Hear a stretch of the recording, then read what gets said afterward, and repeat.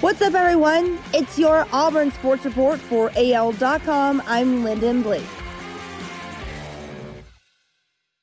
With New England trailing the Buffalo Bills by 3 points Sunday, Patriots quarterback Cam Newton lost a fumble at the Buffalo 13-yard line with 31 seconds left to play, sealing a 24-21 loss. New England now has its first 4-game losing streak since 2002 and owns a 2-5 record for the first time since 2000, Bill Belichick's first season as their coach, and the last time the Patriots finished with a losing record. I am still jeopardizing this team's success because of my lackluster performances of protecting the football, Newton said. Coach trusts me with the ball in my hands, and I wouldn't want it any other way, and I've just got to do a better job of protecting it. As Bo Nix comes off his best performance of his career, he and his team will prepare to face a team Nix put up his best numbers against, Mississippi State.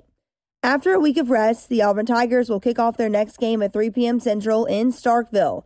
The SEC announced the game time Monday as well as the channel SEC Network. The game will be the Tigers' 7th of 2020. They will head into Davis-Wade Stadium with a record of 4-2 and a whole week of rest from their bye. The Bulldogs are currently 1-4 and will face Vanderbilt before they host the Tigers. Auburn had been looking to affect the quarterback more, and Derek Hall helped to completely rattle the LSU quarterbacks.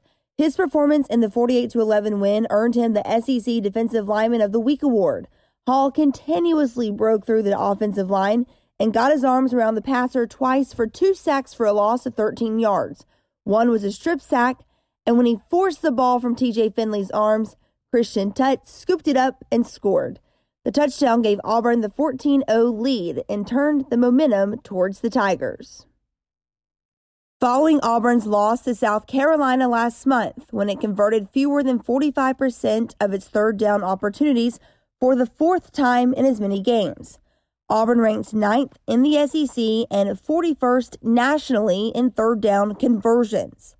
Over the last 2 weeks, however, those numbers have sharply risen as Auburn's offense has found a groove in those situations during wins against Ole Miss and LSU.